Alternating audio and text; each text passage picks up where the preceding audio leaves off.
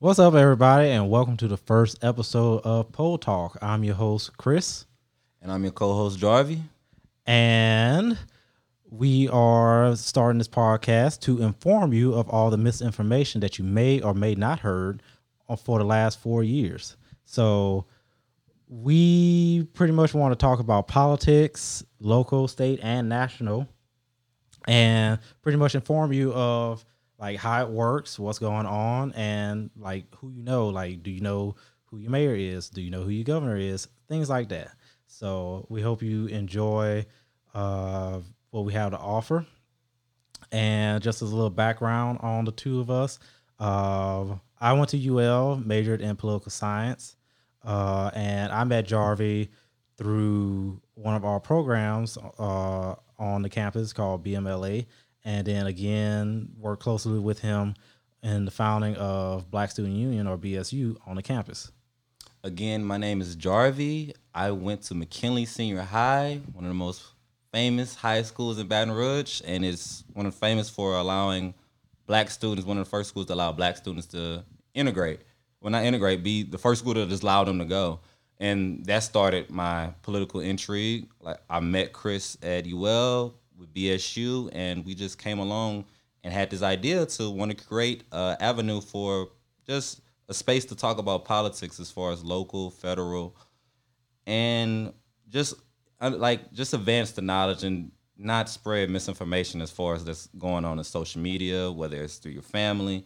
And we wanted just a neat little avenue for you guys to talk about it and hear us talk about it in the sense of just two guys talking about it in like a barbershop setting.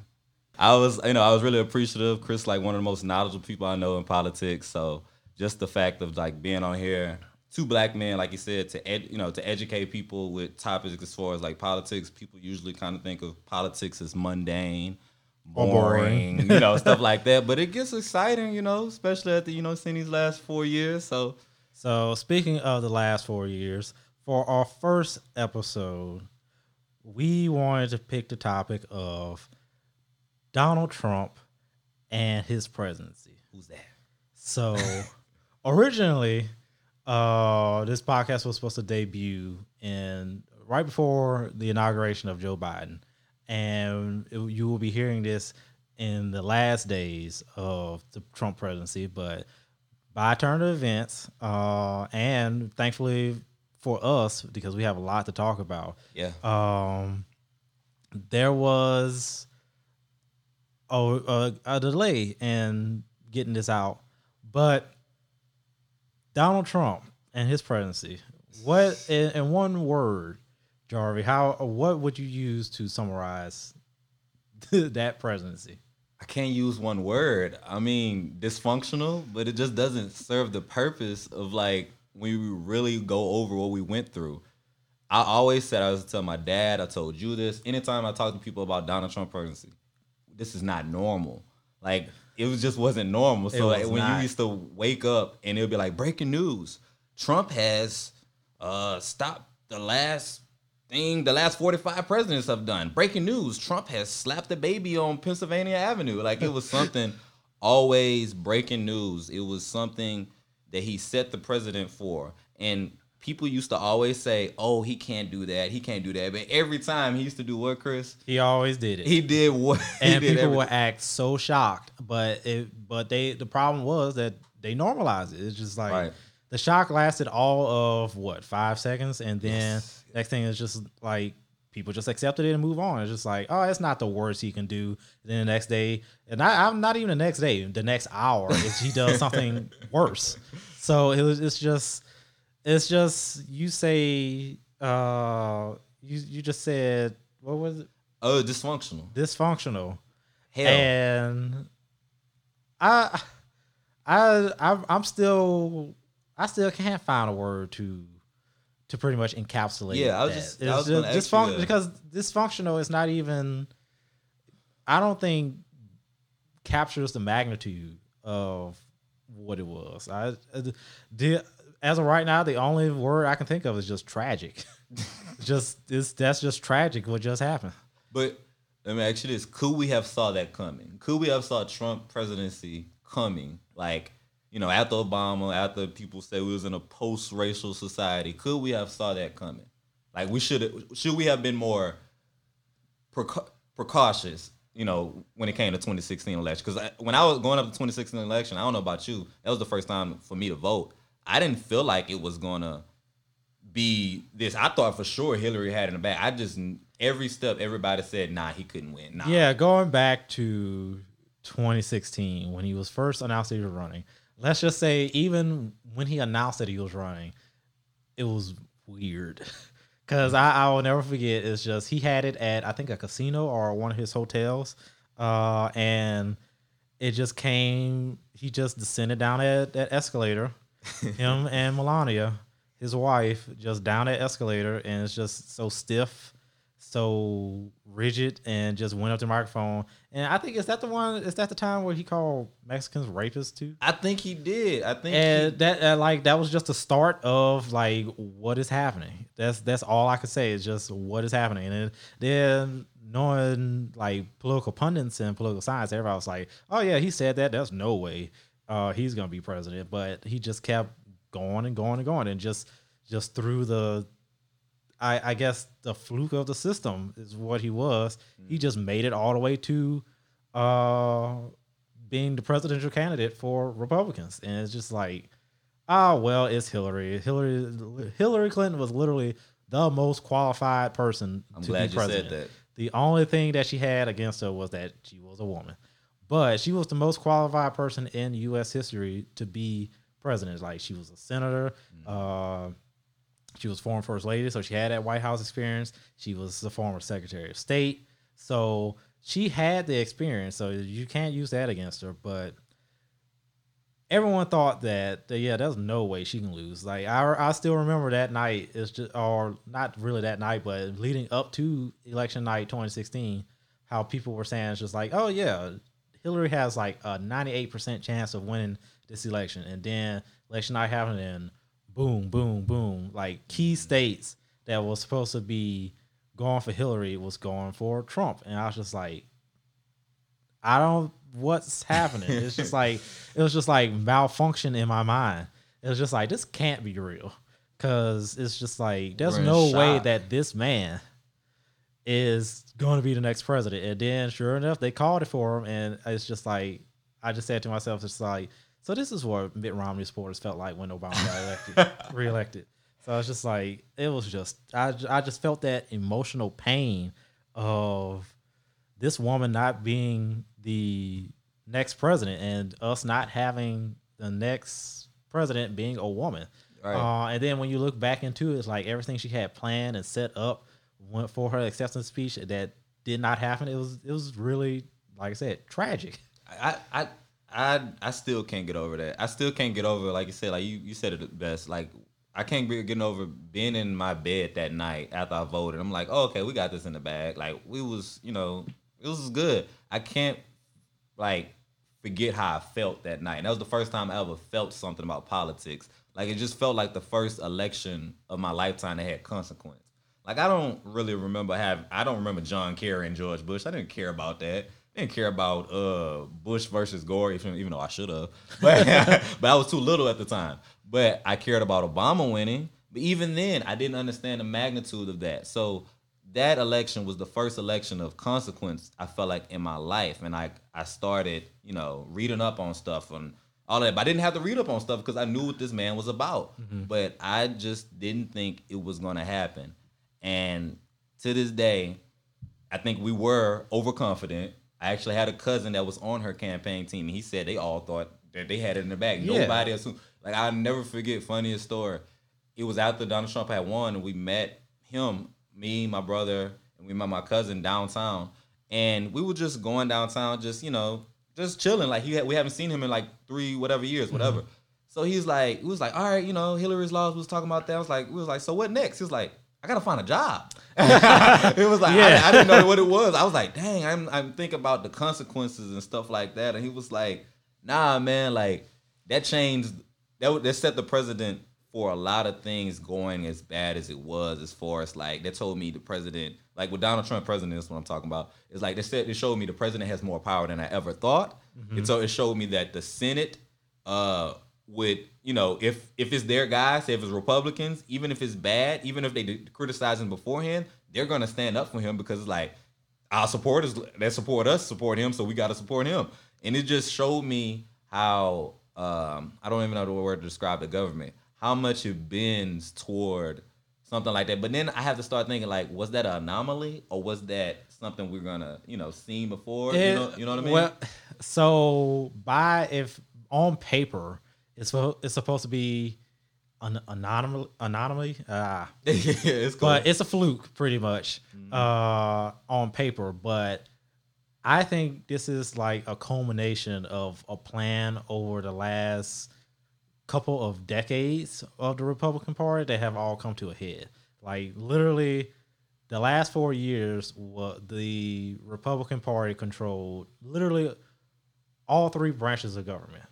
Like they control the House and the Senate in the legislative branch, the presidency of the executive branch, and towards I want to say the second year of his presidency, he controlled the Supreme Court. So literally all three branches of government was controlled by one party. So people always wonder, is like, well, how was he able to get away with all this? And literally he was able to get away with all that because the checks and balances that was put in place in the Constitution just was not checking and balancing his power. So I never thought about that when you just said that, like all that was set up for the majority of Republicans. So like I said, it wasn't something that happened overnight. Like with my political background, I kind of saw it coming. But why didn't you warn us, Chris? You should have told us. You should have told CNN. I kind of saw it coming, but I didn't know it was going to happen as soon as it did. I was going to, especially after Obama was on his way out. I was one of those people that got really safe and confident that Hillary was going to win, and I was just like, it's not going to be Donald Trump. It's going to be some dangerous Republican president. Well, not president, but Republican candidate. But I really did not expect Trump. But when he won, it's just like, well, they didn't did it. They done it. So I was gonna say, surely though, maybe some of like the center moderate Republicans might be the one who checks and balance and everything. But sure enough, they didn't. We assume good qualities on people that we would thought they would see all this BS that's going on and be like, hey, that's not right. Let's, nah, they was like, nah, we riding it. I've never seen it in my life. They rode that way. A lot of them that you thought was going to be outspoken in public was outspoken in private and supported him in public. So that was very a wow moment for the country. So, but yeah, it's just the things that happen at presidency. It's just like another thing that I will point out is just like it always felt like time dragged on with him. Like something outrageous will happen in January, and then by the time the end of February happened, where it's becoming to March, you can have 5 different things that didn't happen to the point where it's just like, oh yeah, this event happened like 2 months ago or a month ago, and it's just like that felt like that was like 2 years ago because it's just so much has happened. So it's tragedy is the only thing I can really say happened with that presidency. What do you think was like the top 5 worst moments of Trump presidency? I have a list that I would base it off of, but I just have some ideas. I want to see what how you feel about that. I want to say the most tragic moment for me was probably the family separation. For people that don't know, where they had illegal immigrants that was crossing the border and refugees coming into the United States across the border.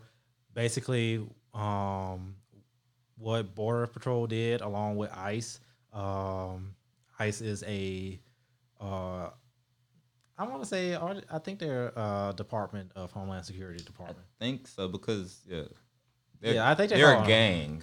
That's what they are. I think they fall under Homeland Security, but pretty much what the ICE officers did was they would detain these families that they found crossing the border or crossing the United States and pretty much detain them and they would separate the parents from the kids, and like the parents would go into one. They call them detention centers. Go into one detention center, and the child will go into another one, and then they will wait trial to see what will be done with them, and when they will be deported back to their country. So to me, that was the worst because you were literally separating children from their parents. And then the sad part is now that the Trump presidency is over, there's still hundreds, if not thousands, of kids that don't know where their parents are, or hundreds, if not thousands, of kids that have been deported back to the country that they were fleeing from, and their parents are still in the United States. So I think that's the saddest and most disappointing moment of that presidency. And then a close second would probably what happened with Puerto Rico and Hurricane Maria. Oh my God, I even forgot about that one. Yeah. I didn't even think about that one in my list.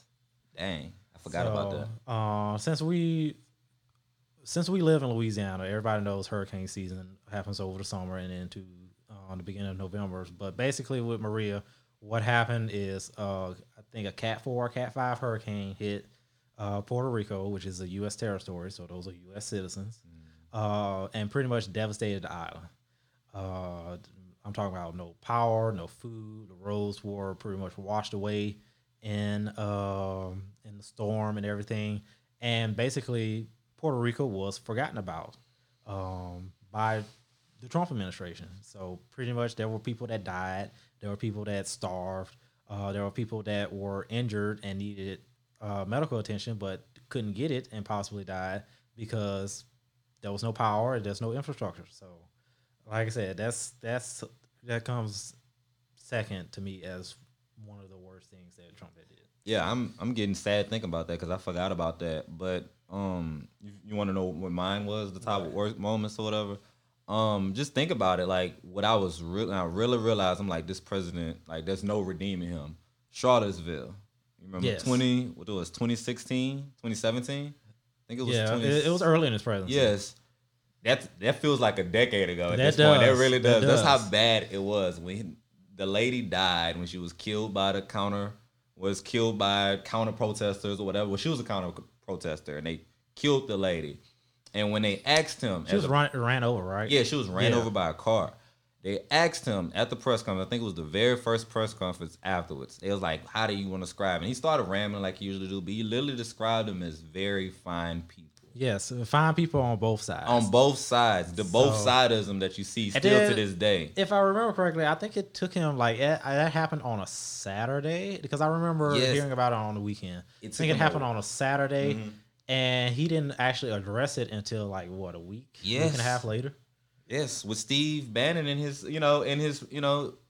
administration. I thought once I saw that, it's never been a time in U.S. history, modern U.S. history, where it was controversial to support a president. There's never been a time where, even if with Bush, you still got Iraq War right after that or whatever. But honestly, people was rocking with Bush right after 9/11, to be honest. Yeah, you can say really what was worse with turning people against Bush was Hurricane Katrina.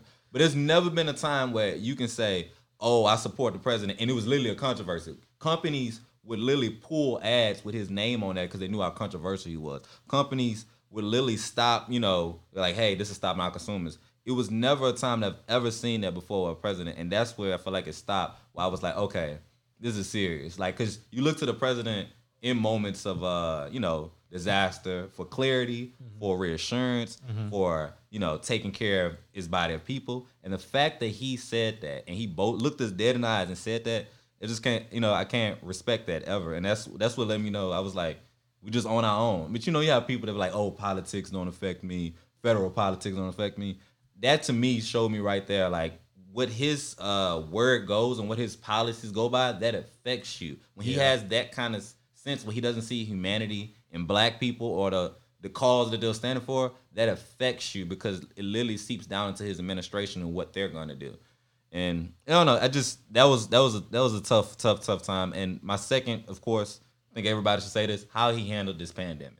How he handled the coronavirus. I think really that could be somebody's top. But like you said, I didn't even think about that because you ask somebody from a different region, they could be like, I mean, Hurricane Maria or something like that, because that was greatly affected by them, or the Muslim travel ban, or Russia, the Russia interference that he lied about, or you could go on and on calling football players sons of bitches for kneeling. Yeah. You know what I mean? Yeah. So we can go on and on, but I think how this coronavirus has greatly affected, which I think that's probably what lost him the presidency. I really think if we didn't have coronavirus, he'd still be president, to be honest. Probably, Yeah. probably, but thankfully he's not. Yeah, right. By the power that be, Right. like Joe Biden is now president.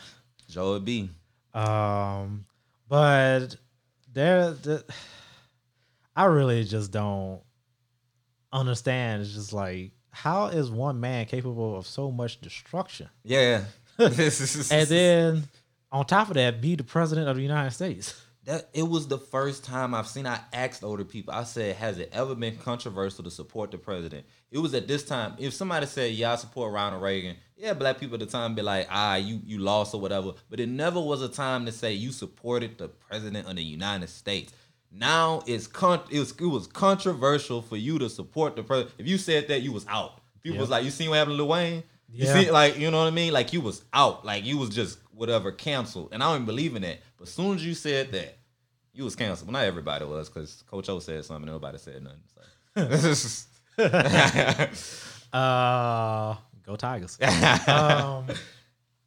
But yeah, it's just like there's just so many. And now that he's out of office, it's real funny to see how many people are trying to distance themselves from him. It's like, oh yeah, I never did that. Or if I did do it, it's just like, oh, it's in the past now, let's move on. Like, they are really trying to, they being Republicans are really trying to like turn that page, so to speak, on Trump and move forward. Double speak, And So, I see y'all on Tiger Dropping trying to, talk about they believe remember. it or not, I have never been on. I've been on Tiger Droppings, but I've never actually been on. Oh, you gotta go. Well, it's boring now. They had a whole election thread that said election 2020 thread, and this was well past November. What is it, November 3rd? I think that's what the day was. Yeah. Whatever the election day was, it was well past it. Even when we knew Biden had won, they kept that thread open until guess what day? Probably Inauguration Day. No. What?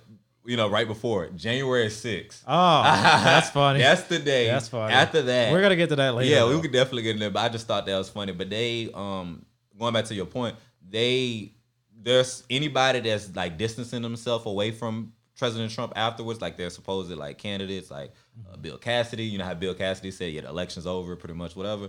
Like the people on the Tiger Dropping, they would be like, "Nah, we're gonna primary him.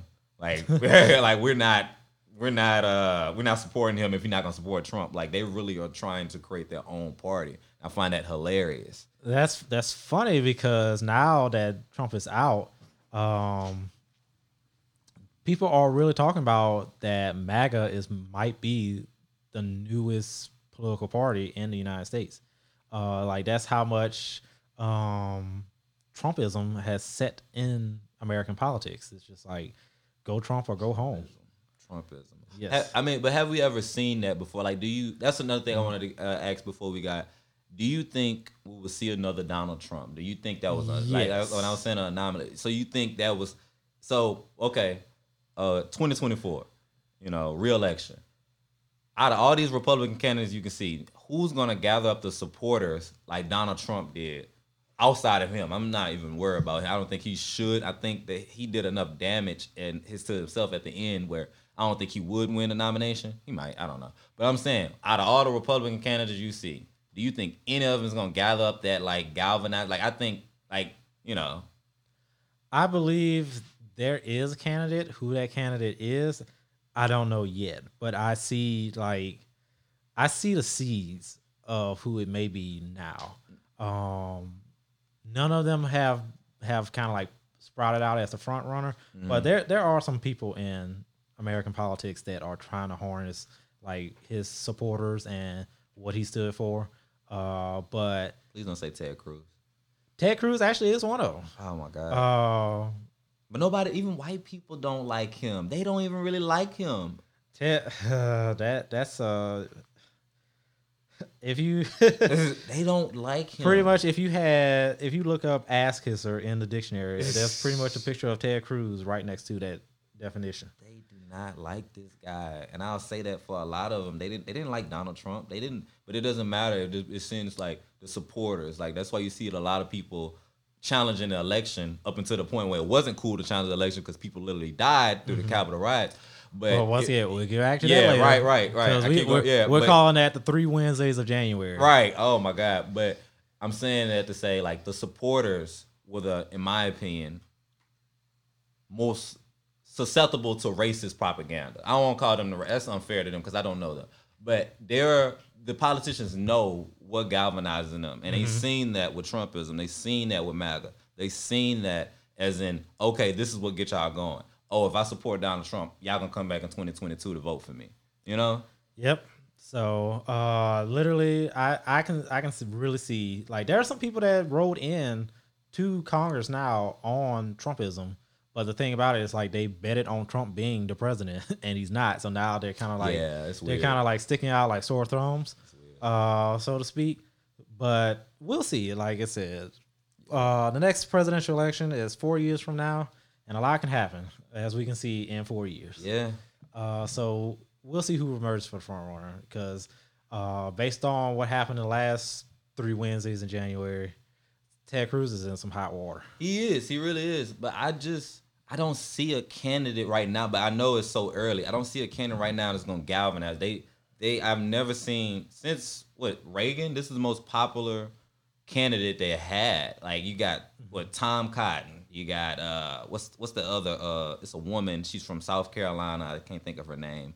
But you got people like that. You got the governor of Florida, Ron DeSantis. Yeah, Ron DeSantis. Who else? You have those guys. They're cool, but after Trumpism, everything changed. Like I keep saying, it wasn't normal. It really wasn't normal. Like when you seen how people they didn't have Republican Party. They had Trump on their car. They had a Trump flag bigger than their truck on their car. And that changed the election, in my opinion. We had Obama stuff. We had that. Yes, we can. But Republicans found something to galvanize even like the deepest of their supporters, the most racist of their supporters. You know what I mean? And that's he tapped into that, which is old. Speaking of that, what they tapped in. Do you consider MAGA to be a cult?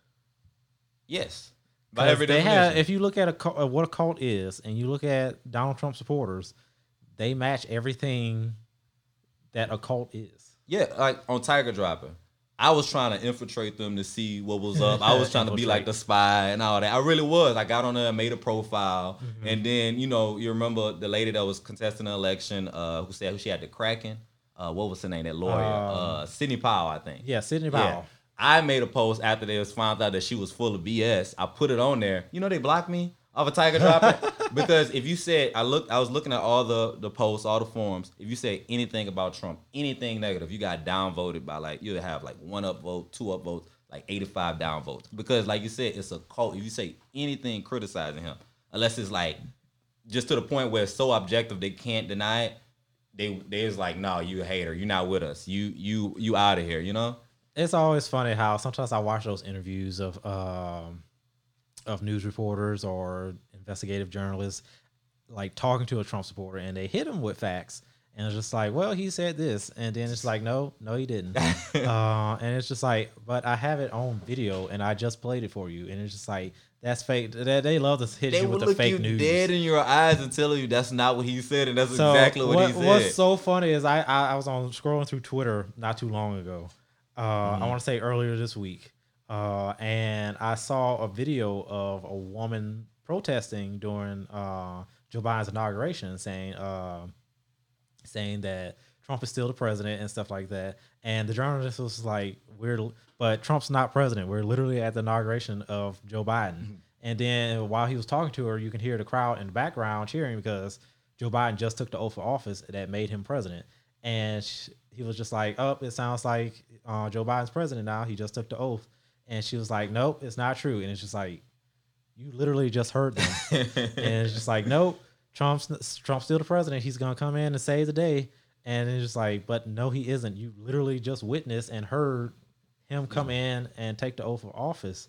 And she's like, nope, Trump's God's president. It's God's chosen president. And it's just like, wow, that's what we're dealing with right now. But we have those supporters like that. We have them right around you and things like that. One thing that struck me about the election is like, even, I always tell people, I don't have a problem with a conservative. I don't have a problem with a Republican. But like you said, with MAGA, that changed everything because you didn't know if these people were really, really supporting MAGA, everything he say, or they was like just regular Republicans like, okay, I just want my guy to win and he's my guy. So the thing is like, okay, all these things that happened bad in 2020, George Floyd summer, as I like to call it, was Jacob Blake was over I don't think it was over the summer, but it was in 2020. It was all an this aftermath. All these bad things that happened. When I used to go to work, I work with predominantly white people, to be honest. And we're really cool. Like, I have no problems with them. Anytime these bad things happen, like these things we will all say, like no matter what your creed, color, or whatever, would say were bad, they would say nothing. The only time they was finally talked about something, it was realizing that Trump had lost, they was in the break room really was like, I guess we got to go to this. I guess, I don't agree and all that. And that's the first time they ever said their interest. And I found that interesting. They were, wanted to be vocal about this, but never said anything. So my point is is like, how do we feel about moderate Republicans now? Like, did you always felt like they was going to be like that regardless? Me, I felt like you could be redeemable. I could be your friend if you're a Republican, but at this point, I don't know. Like, are we just, off of them? So when it came to moderate Republicans, to me, moderate Republicans can be redeemable.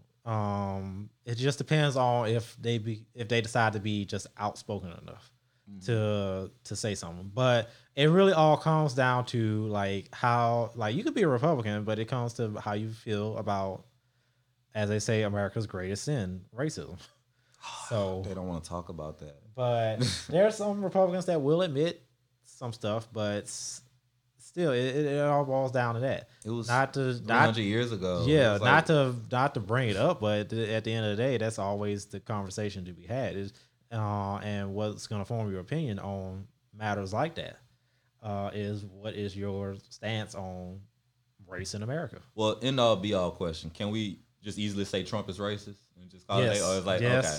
Because when I say that, and when you see that on social media, or you said, people be like, how? What did he say one thing that was racist? He called Elizabeth Warren Pocahontas. Yes. He called shit people from, those, Haiti and other those countries. He called it shithole countries. Yes, he pretty much called the Black Caribbean countries and South African countries shitholes, pretty much. He called Mexicans rapists and thieves. Mexicans rapists. So I have a lot of evidence. He just didn't say the N-word. We just don't have him on. We just don't have. Allegedly, there is tapes of him saying it, but it never surfaced. But I'm sure I remember that pop up. Like, there are tapes of him saying it. Donald Trump was on Fresh Prince of Bel-Air. That tell you how far ago like that. Like, it feels like Donald Trump was at one point they liked him. Like, he was like, how like that tells you how far it's changed from his opinion, even though we still have evidence back then that he was racist. Yeah.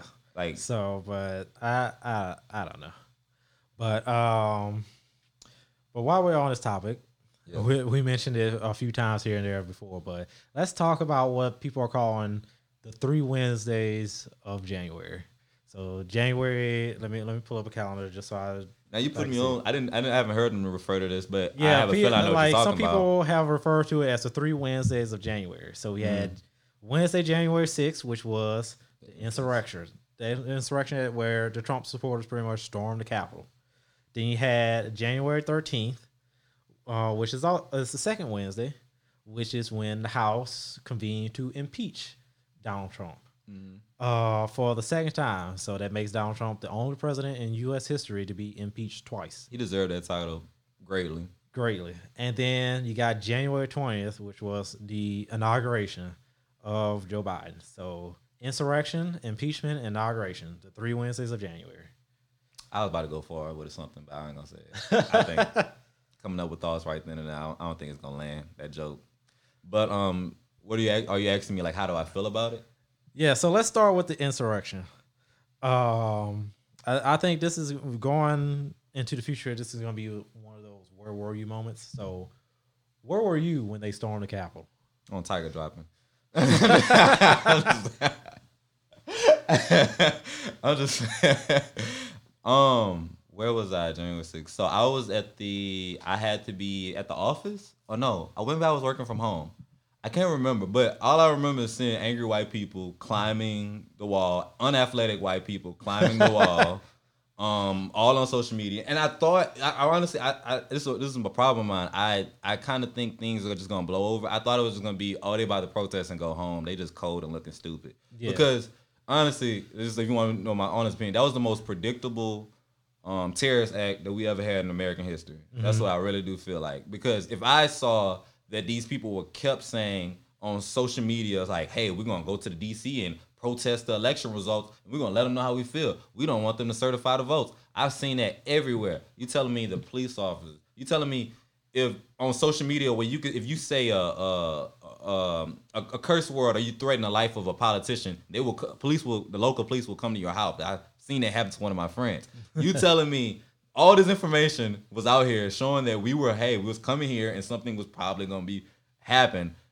Nobody thought to bolster the security. They had more security for when police kill, when they announced the results that they're not going to prosecute the cops for killing black people. They have more police for that. It was like, hey, police is ramping up for this. So you telling me that they didn't see this happening on the certification of votes, even though everybody else could see it. So I just remember watching my TV thinking, oh man, I thought it was bad, but I kind of got desensitized to it because I'm like, I didn't think it was bad. It wasn't until I seen that these cops were, afterwards, they killed themselves, and I seen how bad it was, and it really could have got worse when we really think about it. So yeah, so how did you feel when you saw that? So I was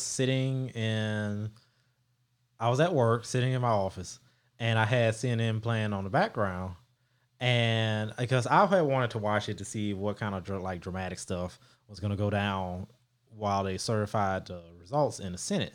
And sure enough, earlier that day in DC, like Donald Trump had like a rally style speech to all his supporters and pretty much was saying this and saying that. I had missed it. I didn't pay that much attention to it. Like I said, I pretty much tuned in for the reading and see if they was going to object to this and that and how it's going to play out. Yeah, I think that's what my attention was too, because now I really was working from home. And so then I was, at the same time, I was scrolling through Twitter and I was seeing about how like this building has been evacuated, that building has been evacuated, and these are like congressional buildings, like the places where the congressmen like have their offices and stuff like that.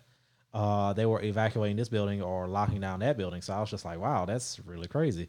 And so then it became more so where you can see on TV, it's just like, oh yeah, now the protesters are moving to like this part of the Capitol lawn and stuff like that. And then next thing you know, it's just like they're on the steps of the Capitol, and it just got progressively worse. And you start seeing them like move in to the Capitol, and like the senators and the vice president and all that stuff, they pretty much recessed, took a break from it, and they rushed the vice president out. And then next thing I know, I'm watching on CNN at my desk, people like taking pictures. And I don't know if you've been to DC inside the Capitol. No, I never got.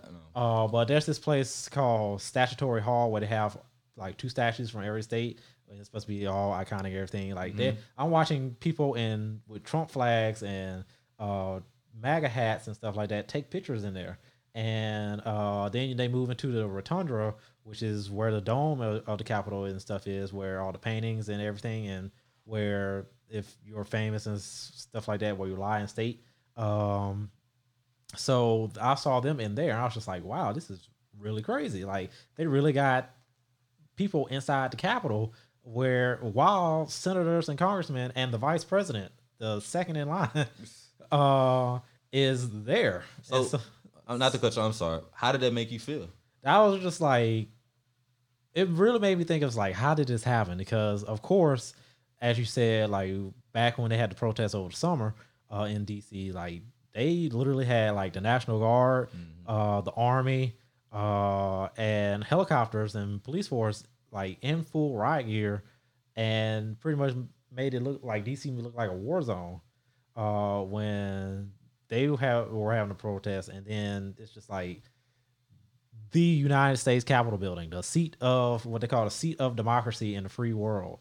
is being raided by these Trump supporters with absolutely nobody to stop them. Thugs. So it's just like wow, this is literally history. Yeah. that I'm watching on live TV right now.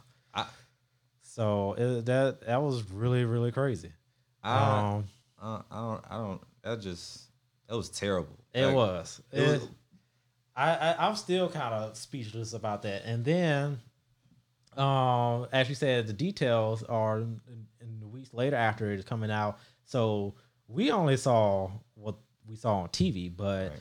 they actually have like reports that were sent to congressional members and stuff like that of what went on inside of the Capitol. And it is, from what I hear from it, it was a lot worse than what we saw on TV. Like, they literally had police officers beaten.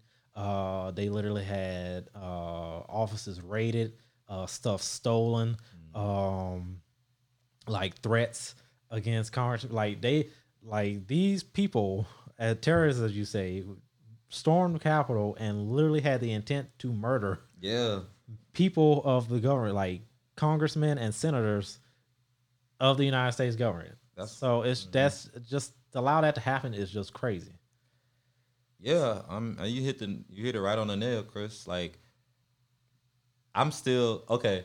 Like I said, when I first saw it, I was kind of lethargic to it. I tell you, that's my problem. I see things and I'm just like, I underreact to it. It wasn't until the next day, as we hear these details, that I got angry. I really did. I got really angry at work the next day because I'm thinking about just how the circumstances were changed, or the fact of how these people had a threat to their life for just the most random reason ever when this person lost. I think the craziest story that I heard was that there's this one Democratic member of the House. He is a retired Army Ranger. He's a retired Army Ranger, and he didn't make it out of the House chamber in time. So he actually had to take shelter in the chamber and protect other members, because I think he was like on an upper level or something like that. So he had to take shelter with other members, and I think they were all women. And he literally said, based on his former Army training, he was ready to take like a normal ballpoint pen and use it as a weapon to stab supporters. Wow. To defend himself and the rest of the congressional members in the chamber. So it's just like, I find that to be the wildest thing. Like, he was really ready to put his survival tactics in use. Like, that's how scared they were. Yeah. And that's how close they were to being hurt. Yeah, we're not considering that these people really could have lost their life. Like, one of the stories I heard, I don't know if it was from a Republican member or a Democratic member, but she was like, she told her husband before she left to go to DC today, I've gotten my will ready because they're probably gonna kill us tomorrow. Like, she told her husband that the day before. This just tells you, like I said, it was very predictable. Another thing I heard, some of the journalists or the interns that was working for these congressional members or the Senate members, they were in the confusion of all things, you can't identify, the police can't identify, are you a counter, are you a protester, who to protect, or all that, because some people don't have identification. Yeah. This girl who was an intern for this correction, a journalist, I can't remember, the police pointed their guns at her, like, freeze, we don't know who you are. And they literally was going to shoot this lady. They told her, get on the floor. They was screaming at her, they were going to kill this lady. And so the only reason, they stopped her because other journalists recognized her, like, hey, she's not a protester. Like, literally, they could have been friendly fire killing. That's how much confusion, how just not under control they had it. Like, I know they didn't show it, like everybody seen on TV, it showed they just didn't have it under control. But how could this happen? We're supposed to be the most powerful country in the world, or at least so they say, and we allowed,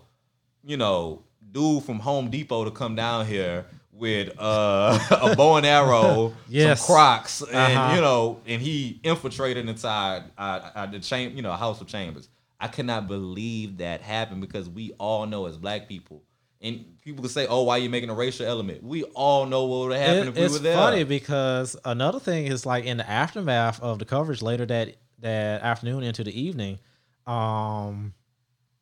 I was listening to CNN, and CNN was making that comparison too, and they actually asked the mayor, just like, if these were Black Lives Matter supporters, would the police have been this lax, or would they have treated this the same way? So it's just like, CNN was one of those news stations that was calling out the double standard, and still to this day, because it's still on their mind about it. They still are talking about the double standards between the Trump supporters and the Black Lives Matter supporters. Yeah. So I try to give them credit. Just sometimes I be feeling like it's just convenient when they want to use it. You know what I mean? Like MSNBC, they drove that point head on. Like, oh, if this is black people, we know. I feel like everybody black. You know who's always known that? Black people. Yeah. It's like y'all are just getting privy 5 years ago. I didn't know it was that bad. You know, like that's like black people. We have a infinite amount of knowledge that we know of what we cannot do. Yeah, So that's the difference between black people and white people with power. It always gets me about how whenever something like this happens, you always see like that famous like white journalist or white person and stuff like that tweet out or send some message on social media. It's like, this is not who we are. And it's just like, yes, it is. So where you been? Right. I think that's the best way to describe it. We've been this way. So I just think it's funny. It's like, black people always know what we cannot do, but if you ever hang with your white friends, you realize they don't look at life that way. They look at it as like, wait, I can't do this? Like, you know what I mean? Like, they're going to look at it like, no, I can do it. Like, they're going to do things that you're not, you like, whoa, I can't do that. And they're like, well, yeah. So we know what we can and cannot do. So, okay, one thing I just want to ask too, before we get to next Wednesday of the 3 Wednesdays, is it fair to make this another racial element to this? Like, do you think the Capitol riots, is it based off race, or is it based off of what is it based off of? I think, well, you know what I mean? It's really complex, but I think at its root, it is race. But the tale of two Americas and race in America is a topic for another episode. Oh, so we gotta save our material for another day. Talk about it all day, man. But moving on from that Wednesday, so a week later, on the 13th, the House reconvened and pretty much impeached Trump. And his article of impeachment was incitement of an insurrection. So how do you feel about that? Okay, initially, and I'm still on the fence on it. I didn't see the point because I'm like, this guy's about to leave in 7 days. I'm not one of them like, oh, the America's already divided. I'm just tired of giving this dude coverage. I'm so tired of him dominating our minds, our peripheral vision, whatever you want to call it. I'm so tired of talking about 45, Trump, whoever it is. I'm so tired. Let him go. Let that man go with his bad wig. Like, let it go. I'm so tired. So that's my thing. It's more so, not so of like the political aspect of it. It's just more so of like, fatigue. Is the best way to describe it. I have a lot of fatigue talking about that topic. I usually don't even address him by his name on my my Twitter or on social media. I just don't care about the guy. After I seen that the first 10 breaking news he had of his presidency, which was probably in the first week, I was like, I'm tired of hearing about it. Y'all got him out of there yet? If you ain't got him out of there, I don't want to talk about him no more. Yeah, that was my thing. So my thoughts on it is, I'm kind of on the fence too. Well, I'm not on the fence. It's just like I can see. I hate being devil's advocate, but I see both sides. On one hand, it's just like, yeah, if he do this, we gotta get him out of here. But me knowing the process of impeachment and the trial and stuff like that, I was just like, what's the point? He only has 7 days left. But at the same time, in the mindset, since all these people just literally had their lives flash before their eyes a week ago, they was just like, yeah, we gotta get him out of here. Right. I think that's the best point to say why I see why, because literally these people were threatening, as you seen on Twitter today, and you sent the tweet in our group message like AOC, got on Ted Cruz because he's trying to be buddy. She's like, nah, you just tried to kill me 3 weeks ago. Yeah. So I can understand it, but at the same time, I thought it was, as they say, it's a battle won for a lost war, so to speak. Because again, he only had 7 days at that point. And then, they can claim the victory. It's like, Donald Trump's the only president to be impeached twice. But that's all the brownie points he was going to get. It's just like the point that he was impeached twice, but it doesn't lead anywhere. Because even now, now that he's been impeached, it has to go to a Senate trial. And the thing about that is that's going to hold up now Joe Biden, because the Senate is the one that has to confirm his cabinet members. And it came out a few days ago that they have delayed the trial to, I think, mid-February. Yeah. Just to give the Senate enough time to confirm like Joe Biden's cabinet and get some appointments out of the way. So, like I said, I saw it as a one battle for a lost war on the Democrat side. So that was my thoughts on it. But I don't know if the public cares enough or if they do it or not. But you know what they do care about? They care about these stimulus checks. That's what they trying to see. That's what we not trying to hear about no Senate trial about Trump, about Orange Man. We not trying to see about that's that. true. That's another thing. It's like the impeachment. Is it? That's what I was trying to ask you. Does it hold up that Yeah, process? it does hold up that process because again, the Senate is constitutionally bound to rules of a impeachment trial, but at the same time, this is also historical first because this is the first time that a former president will have the trial in the Senate. So there's a lot of firsts that are happening. So people didn't really know. It's just like, well, since it says in the Constitution what to do for a sitting president, but should we also do this for a former president? Right. So they've already kind of broken out of the norm because in an impeachment trial for a president, the Chief Justice is supposed to preside over it of the Supreme Court, but they announced that he's not going to preside over this trial for Donald Trump. So because he's, like I said, a former president, so they've already kind of deviated from what's outlined for them. But it's going to be interesting. But yeah, definitely the impeachment trial, if they hadn't delayed it, it was going to stall those stimulus talks. And still, even now, they're really trying to get through the confirmations, and the stimulus talk is on the back burner. Which is sad because a lot of people need relief. Yeah, a lot of people do need it, but they've basically put that on the back burner to try to get the confirmations all said and done and outlined. Yeah, my car know people won't stop calling me. Oh, for real. You say that I got bills I gotta pay. No, for real. I already got that planned out, so I need that. I need that stimmy. Yeah, I see a lot of people. Like I know a lot. I mean, we all know people that just need it. It's just the relief is necessary. But I'm really hoping if they do it's probably gonna be too progressive for them because since we got a Democratic president in, we want to hear about the deficit more. But we really need continuous stimulus, monthly payments instead of just 1 month. 1 month is not, not to be ungrateful. $1,400 is like, I know somebody in California, their rent is $1,800 once a month. So it's gonna help. Like if you need $1,400 gonna help regardless. Even if you don't need it to help. But a lot of people need more than that. We need more relief, especially people if you're going to people under the class of 75,000 make a year or whatever. You just gotta help them. If everything went like if we had a strong Democratic majority in Congress, I know without a doubt the original plan of $2,000 a month plus $2,000 3 months after the pandemic was over, that would be a thing. But like I said, we barely have a majority in the House, and it's a 50-50 Senate, tied Senate.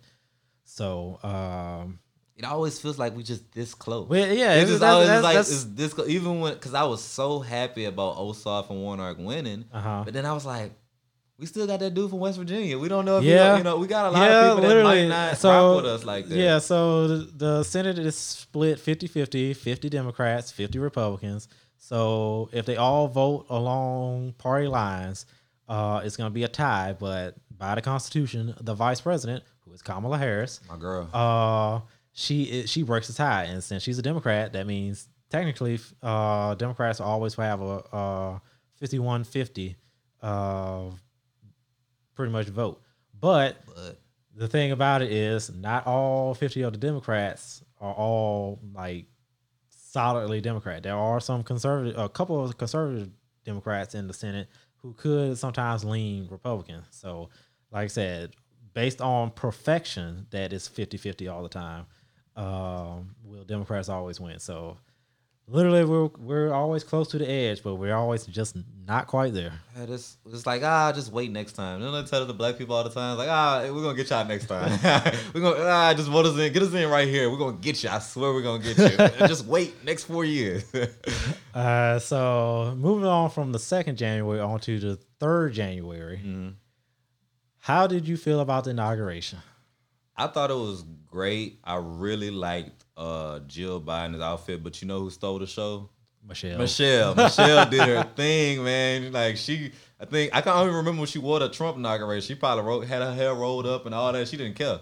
This inauguration, she came to stunt. She said, I was like, nah, man. But I thought it went well. I was so happy to see Kamala get inaugurated as our first black vice president.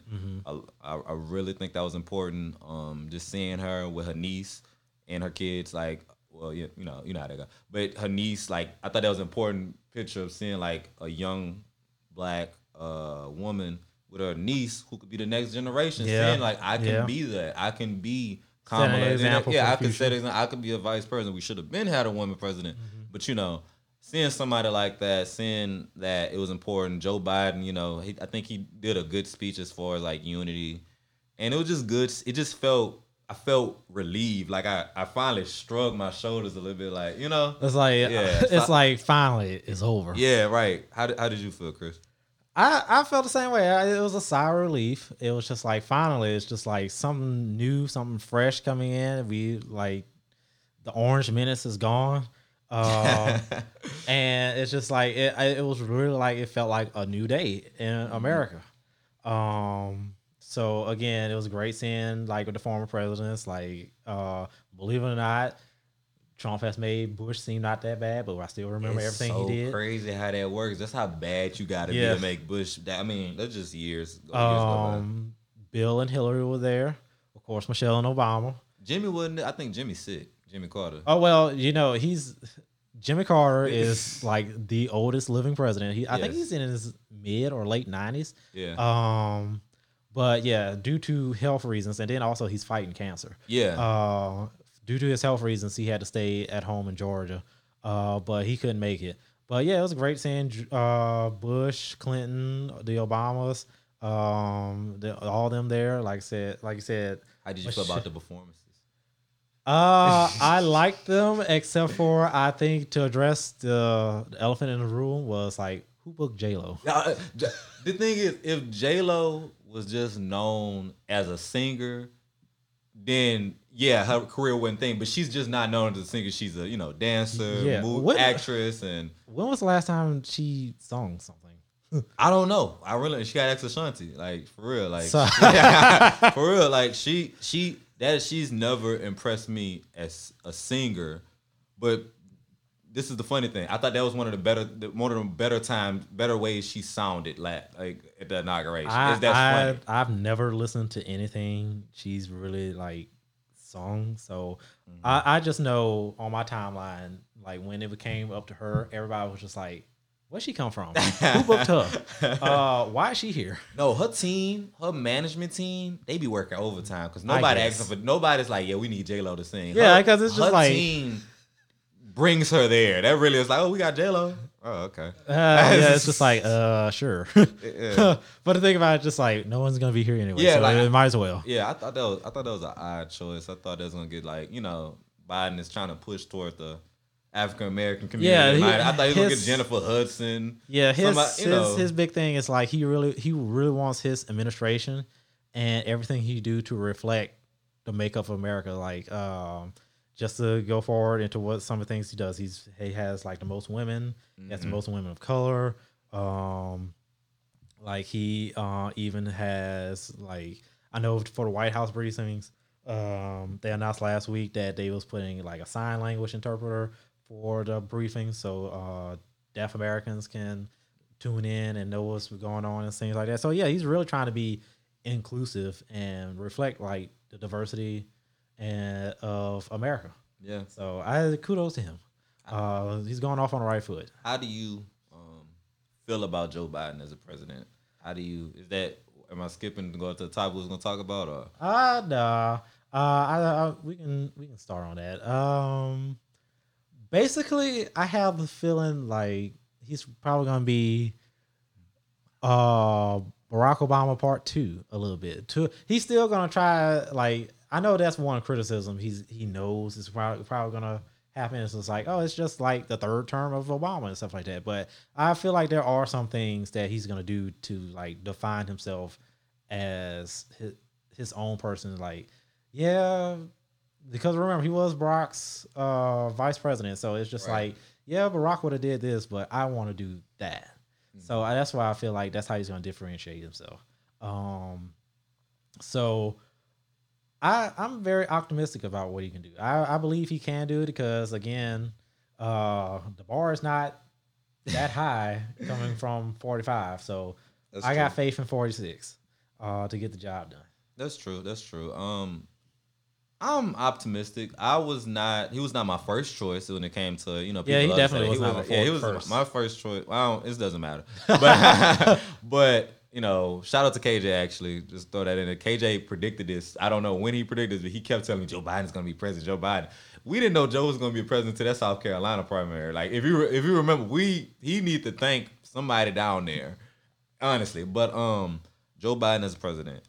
I don't feel a strong sense of Joe Biden. I'm just more so happy the fact that we're back to normalcy. I'm back to what they say, Yeah. boring politics. Boring I don't want to politics. hear about breaking news. Trump just rode a water ski over the cemetery. I don't want to hear that no more. I want to hear normalcy. I want to hear about how you're gonna help me. I want to hear about, like, I want to be a cause I care about is, are you gonna take away my student loans? Are you gonna forgive me for this so I can get out of debt with certain things? Are you gonna is the federal government going to get into more of like prosecuting cops for for killing unarmed black men? I'm into stuff like that. I'm not in. I don't. I'm less than so the man. I will say I'm very happy for Joe Biden because I had to think about it. Joe Biden at the time was running against Obama in the primaries. You wasn't gonna win against Obama at the time. It was like, oh, we got to get this black man. They actually said, it was close before. They said Joe Biden did not care for Obama at first, like before he asked him to be his running mate. He thought he was arrogant. He thought he didn't deserve it and inexperienced. When he asked him, he was actually shocked when Obama asked Joe Biden to be vice president. But he took it because his lifelong dream was to be president. Joe Biden was been in the government for a long time. One of the longest running. I was people. actually talking to someone at work when Joe Biden became senator. I think he became senator in 1970. See, but he was the youngest senator at the time. I think KJ told me that. Yeah, I think he came in and Joe Biden was, I think it was in his mid 30s. Yeah, he was, when he became senator. So he's been senator for a long time and in politics for a long time. So he's very experienced. Yeah, seemed like a very genuine man. One thing I say why Joe Biden really does work, even though he's from Delaware, he has that Southern politician feel about like, for example, not to talk about anybody's favorite candidate, but for example, say if you had to get votes from a black church, we put Bernie Sanders in there. Bernie can talk to people, but he's not gonna work the room. Yeah, he's you not. Know what I mean? Yeah. Like they're gonna he's cool, he's nice. You know what? Joe put Joe in a black church. Somebody's making him a cake. Yeah, he's gonna going make to it the work. other house for red beans. He's like that is because, real talk. Like he has a very Southern politician feel. One of his nicknames from Congress is the deal maker. Yeah. So I have faith in him. So going forward, I wish the best for Joe Biden. And then down the line, we're gonna see how it works out. But one more thing, we have to hold these people we put into office accountable more. Yes. As we get and understand more politics and see a lot more people our age, and we have to hold people more accountable. And we just have to just make sure they hold on to their promises, especially for us. And I think that's a very important thing. So Joe Biden, I'm putting my trust in you. Even though I know usually how this goes for black people, especially like me, or people that's in the minority communities, but we just have to hold these people accountable when they do wrong. But I'm optimistic, like you say too, as well. But all right, well, just to wrap things up here. So at the end of every episode, one thing I would like to do is kind of like give like a big, pretty much a did you know, fact at the end of the podcast. So since inauguration just wrapped up and we just dealt with that, so my fact is going to be related to inauguration. So my did you know fact was, did you know that the presidential inauguration used to not always be in January? It used to actually be in March, and mid-March at that. It wasn't moved until January until 1933, with FDR being the new president to take office in January. So the reason it was done for that was to reduce the lame duck period from the outgoing president into the incoming president. So That's pretty crazy. My did you know fact is, did you know there are more registered Democrats in Louisiana than Republicans? And last time Louisiana was blue was Bill Clinton '96, so that gives us hope. So that wraps it up for the first ever episode of Poe Talk. I hope you enjoyed this episode and stay tuned for more. Yeah, glad I got to talk to you guys. Talk to you guys later. You can catch me on my social media is at Champagne Jarvie, and you can catch Chris at where. And my Instagram is the Political King. We'll put our social media handles in the description. So stay tuned.